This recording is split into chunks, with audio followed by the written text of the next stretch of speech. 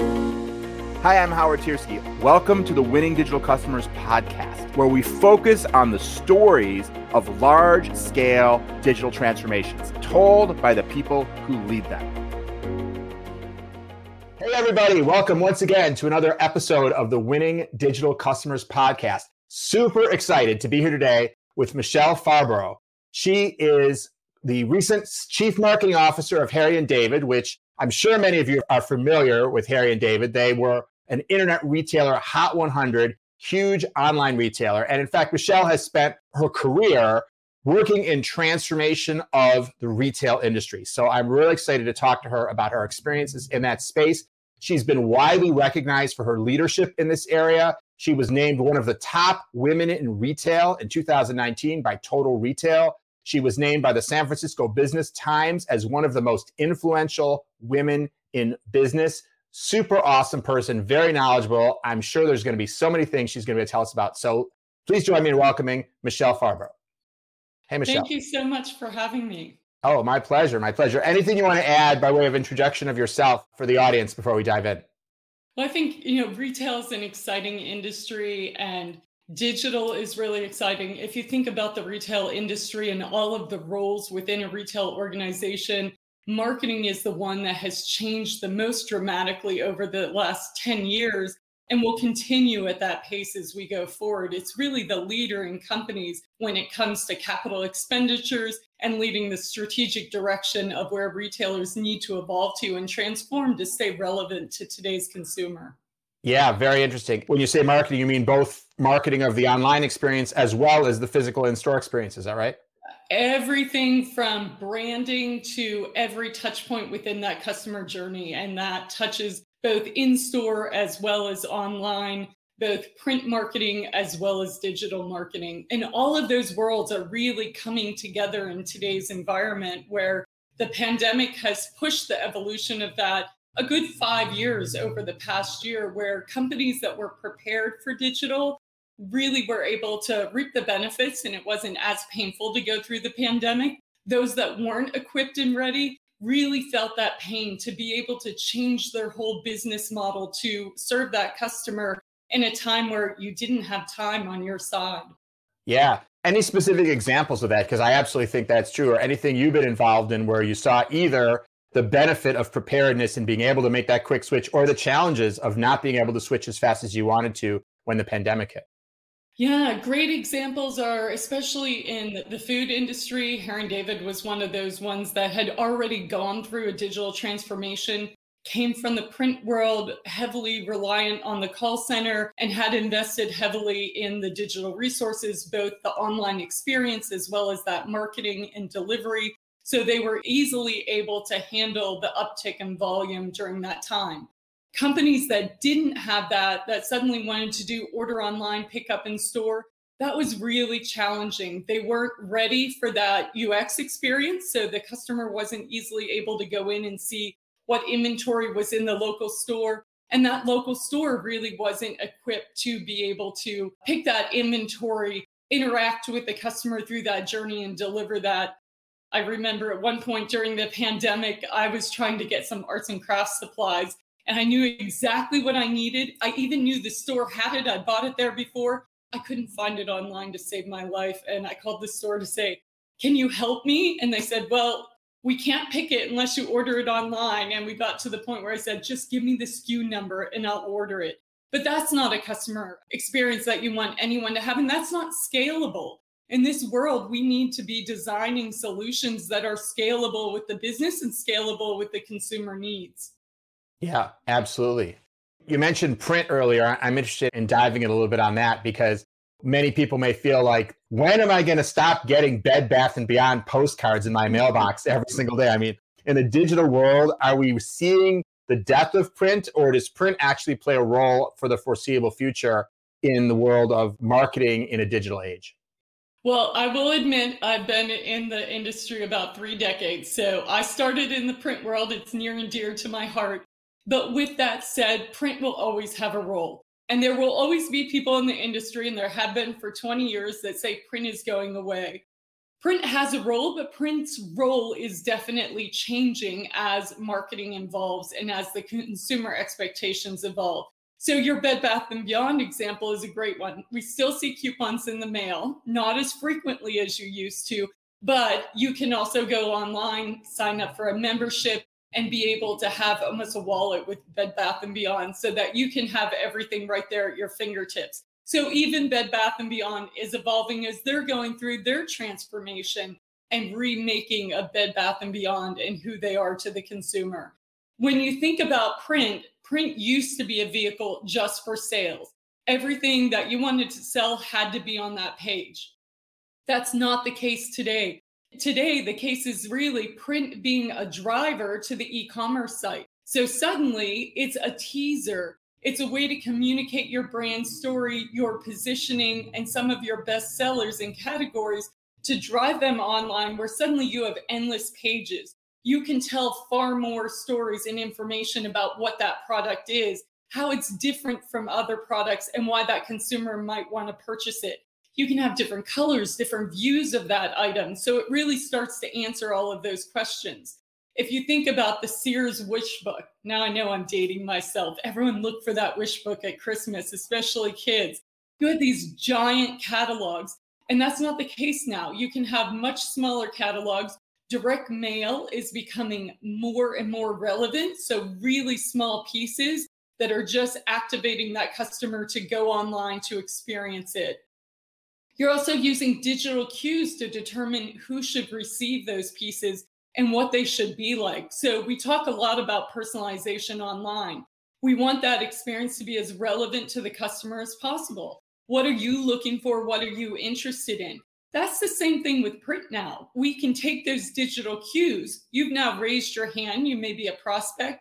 You may be a customer saying, I'm interested now in something from your brand, to be able to retarget. And that's where different departments really need to coordinate now. It's not as simple as I run email and I'm going to send my emails at my cadence and as I see fit, and someone else runs print and they're going to do their communication as they see fit. But to really coordinate that whole CRM strategy. So as someone comes online and raises their hand and says, I'm interested, email can retarget that person and say, hey, we saw you're interested in this, come back, here's some other products you may be interested in, and give that a day or two. If they haven't immediately come back and started to transact, then follow that up with direct mail.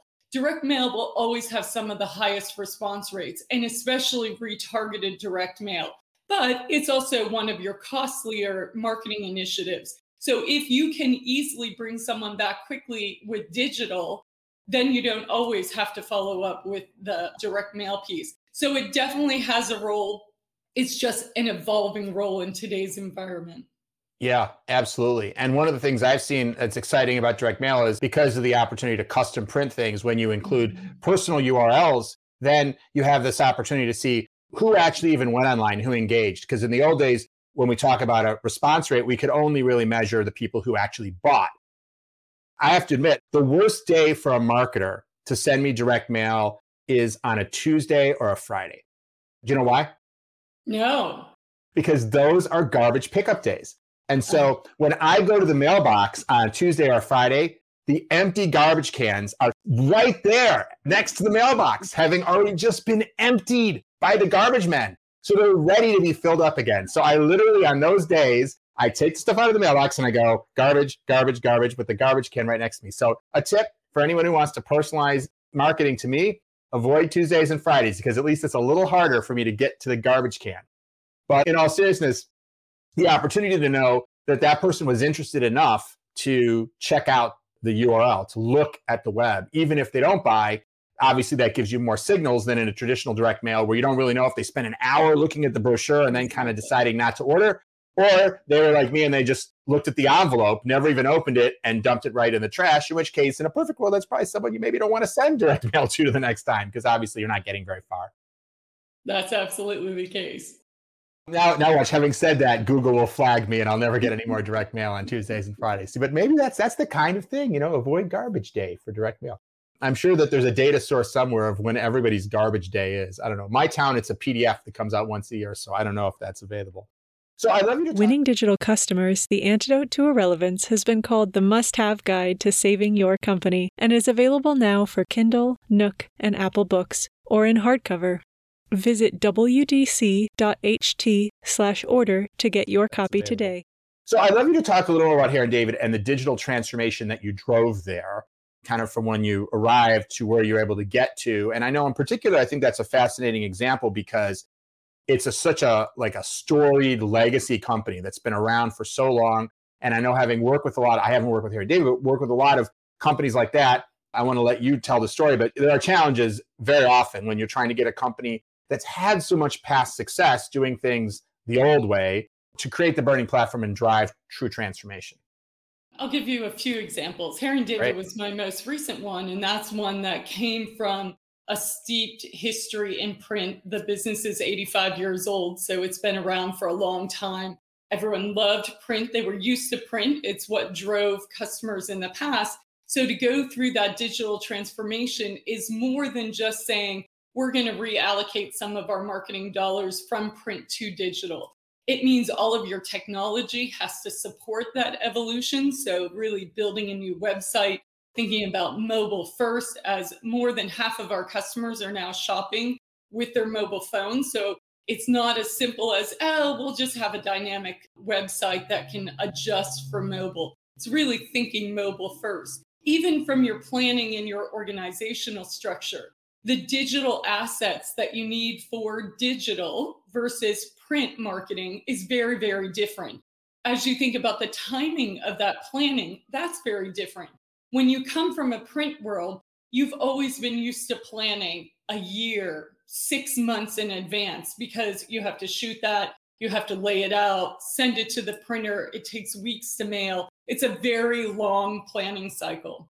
When you're working with the e-commerce team and a digital team, they're used to saying, hey, this isn't working. Let's change this asset in the next hour and relaunch it. And the type of asset, the format of that asset is very, very different. I talked earlier about being able to go online and seeing different views of a product, different information about that product. You don't do that when it comes to print. You shoot for that one great shot and that's it. When you're done, you're done. So getting your team to really think ahead and think about all the touch points in the customer journey and what assets you'll need for that, and really planning it up front, especially if you have to have a lot of samples and inventory that could go bad. It's really critical that you have all of that information up front. Leverage your time with your stylists and your photographers so that you can get as many of those shots and be prepared for the fast pace of digital that you don't have in print. Prior to that, I took Bevmo, Beverages and More. If you're on the West Coast, you know them as the largest alcohol retailer on the West Coast. That company was very retail store focused. All of the energy went into the retail stores.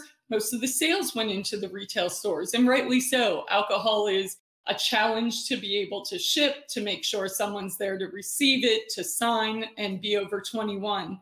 When I took that company through a digital transformation, it was really, in hindsight now, you can see preparing for things like a pandemic where people wanted to order online and pick up in store.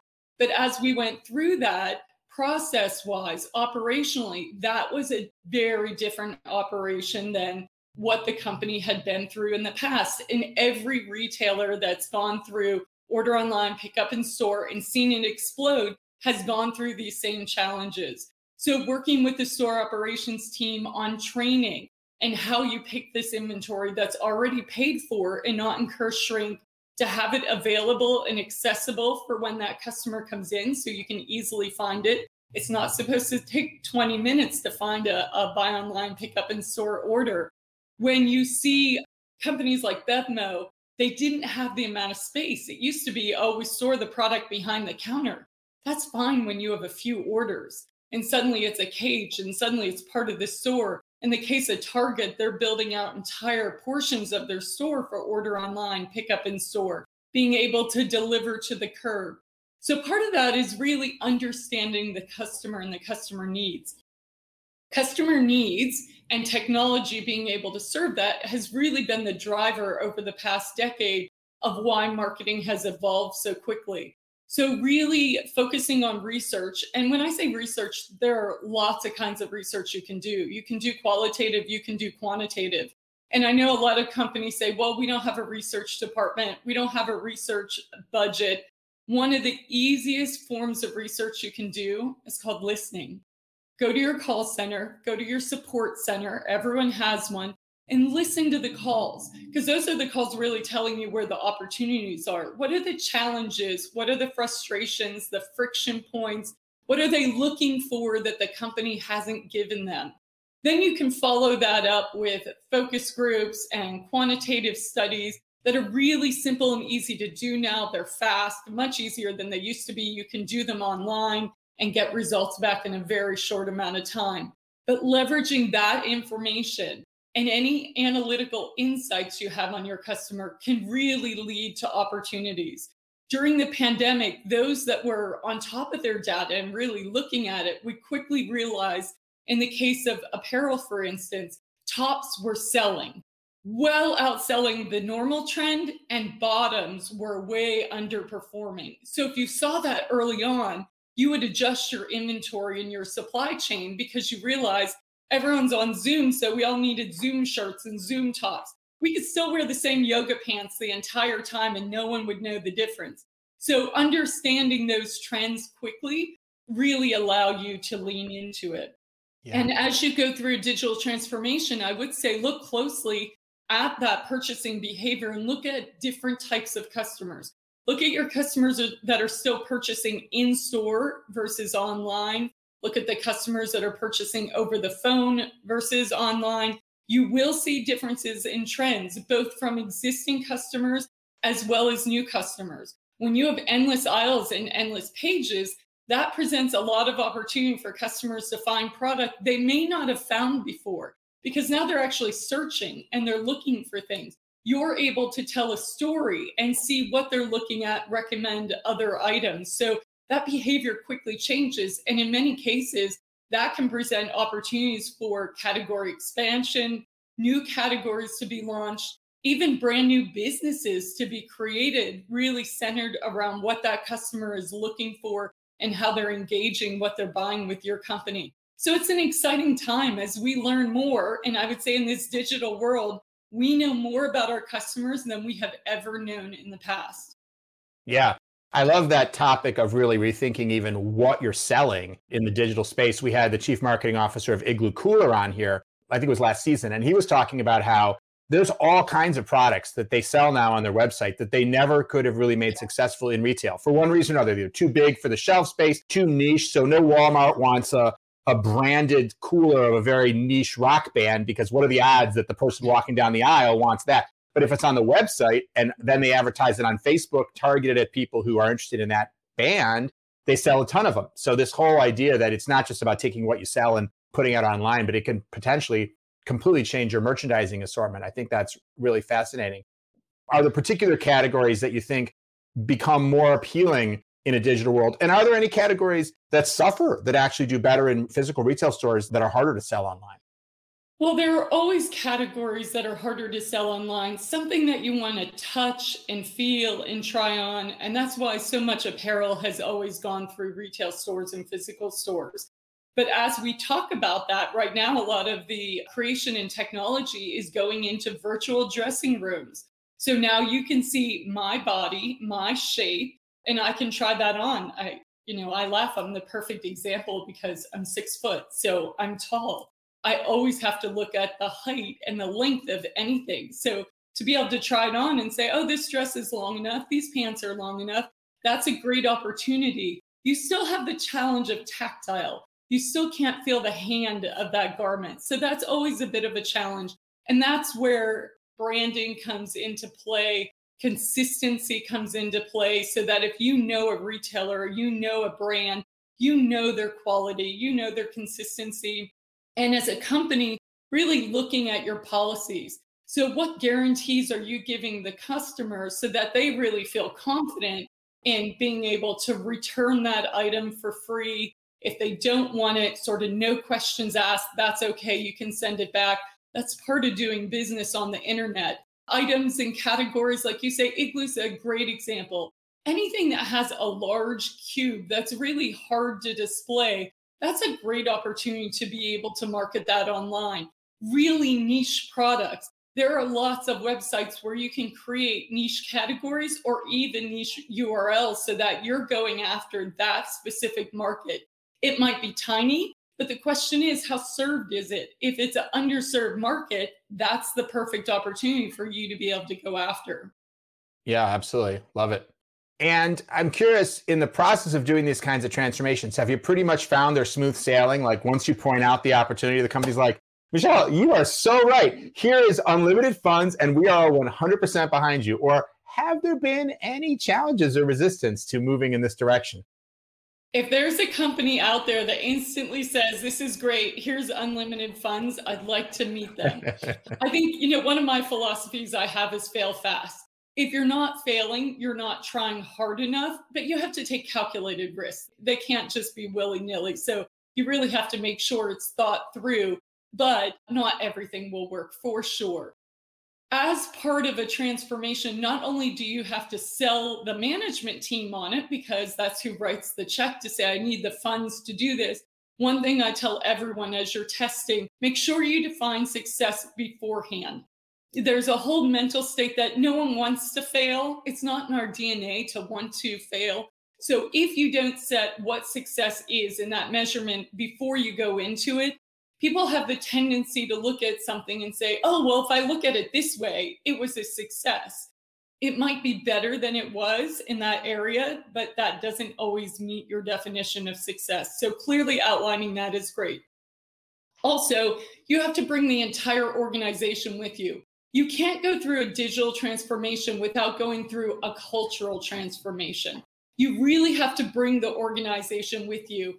And I think communication is key. Education is key. So really talking about the process you went through. So as I talked about doing research, communicate and share what that research was, what the learnings were, what the customer feedback and insight is, some of the analytics that drove you to that decision. And then also the role that everyone plays in it. It's not that marketing changes. Marketing doesn't change in a bubble. The strategic direction and vision of the company doesn't change in a bubble. Everyone's involved in that, from merchandising to supply chain to your operations and fulfillment. Everyone along that chain has to be part of it. So to educate the employee as well as the customer, to be able to really tell each area and each person what their role is in that transformation, that's critical. And then you have to celebrate the small wins. The game and business is not won through home runs. It's won through singles and doubles. You might get really lucky and hit an occasional triple, but it's really singles and doubles. So you can build a lot of momentum by celebrating and highlighting and recognizing the people and the actions that created those wins, because that builds momentum and all of those wins start to add up. And that's when you get the momentum of an entire organization behind a transformation. And those are the businesses that you see really succeed. Yeah, absolutely. Do you find sometimes no matter what you do, there are some people you can't pull along?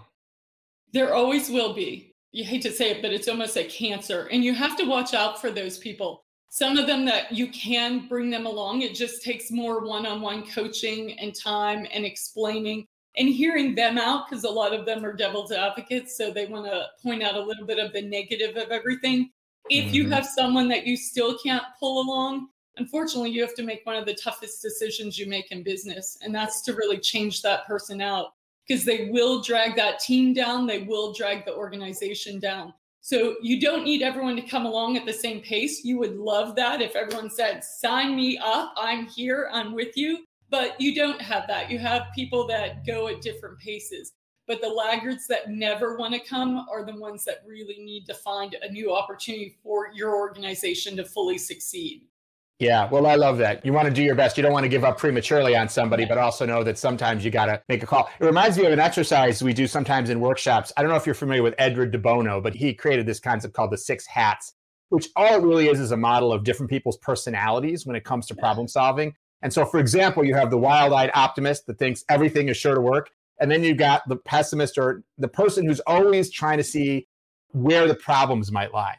And very often, as you said, that's the person who's resisting. And so one of the exercises we'll do is we'll introduce this idea and we'll have people self-identify. And people usually correctly self-identify, especially because the way this model presents it, none of them are bad. You need the sort of critical-eyed people and you need the inspiring, optimistic people. And usually if you present it in a non-judgmental way, people will correctly say, well, yeah, I'm the guy who's usually looking for how could this fail and all that. And then each one is a hat. So people wear the color of their thing, right? Like if red is the critical pessimist. And then what you do is you ask people to trade. And you say, you person who's the optimist, we want you to experiment with being the critical thinker who's really looking for all the problems. And the person who's always seeing the problems, you take a turn at thinking about it. And I find sometimes, not always, those people are thrilled to give the opportunity to play that role. And they just feel if nobody else is being the devil's advocate, then it's their job and they don't even like it. But if they see that someone else is being the devil's advocate, then they get to have the fun of being the one who's enthusiastic about something. So I'm not saying that works in every case, but you just made me think of that exercise. But I've seen some really magical transformations sometimes in people when they're all of a sudden given permission to step outside that role by someone else playing it and being told, you be the optimist. So anyway, your mileage may vary, but it's something we've done and had a lot of fun with. Can't get enough of Winning Digital Customers? You can find even more content and video versions of the podcast episodes on our YouTube channel. Visit wdc.ht/YouTube to subscribe. Yeah, another exercise I'm going through right now with the team is creating and building an optimally performing team. And you can do that by asking 3 really simple but thoughtful questions. They're thought-provoking for sure. What roles and responsibilities make you perform at your best? Which ones are a drag? Because in many cases, it can be something that you're really good at, but it's a drag on you. You really hate doing that. And what motivates you to perform your best? Because at the end of the day, we want everyone to be their best because that's going to make our team and our organization the best as we go through that. And so it's really insightful for people to think about that and then to also recognize it because people do end up being put in roles that may be a drag on them, especially as you're going through a transformation. The roles are transforming. We talked about just planning and timing and some of the needs that you have. People don't know digital. None of us are born knowing anything. So you've learned as you went through university, you learned as you started your career.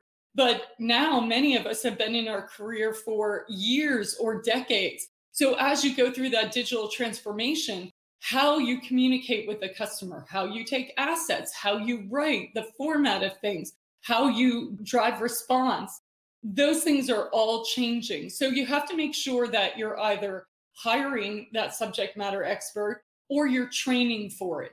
And I think there's a lot of opportunity that people miss in training the associates you have. Some will have the aptitude, some won't have the aptitude. Some really have the desire because it's something new. They're a learner by nature, and they're really excited for the opportunity to learn something new to add to their portfolio of skill sets. So you have to be thoughtful about that. There are lots of online programs that you can sign up for. There can be others in the house. You hear a lot about Lunch and Learns. Lunch and Learns can be incredibly effective.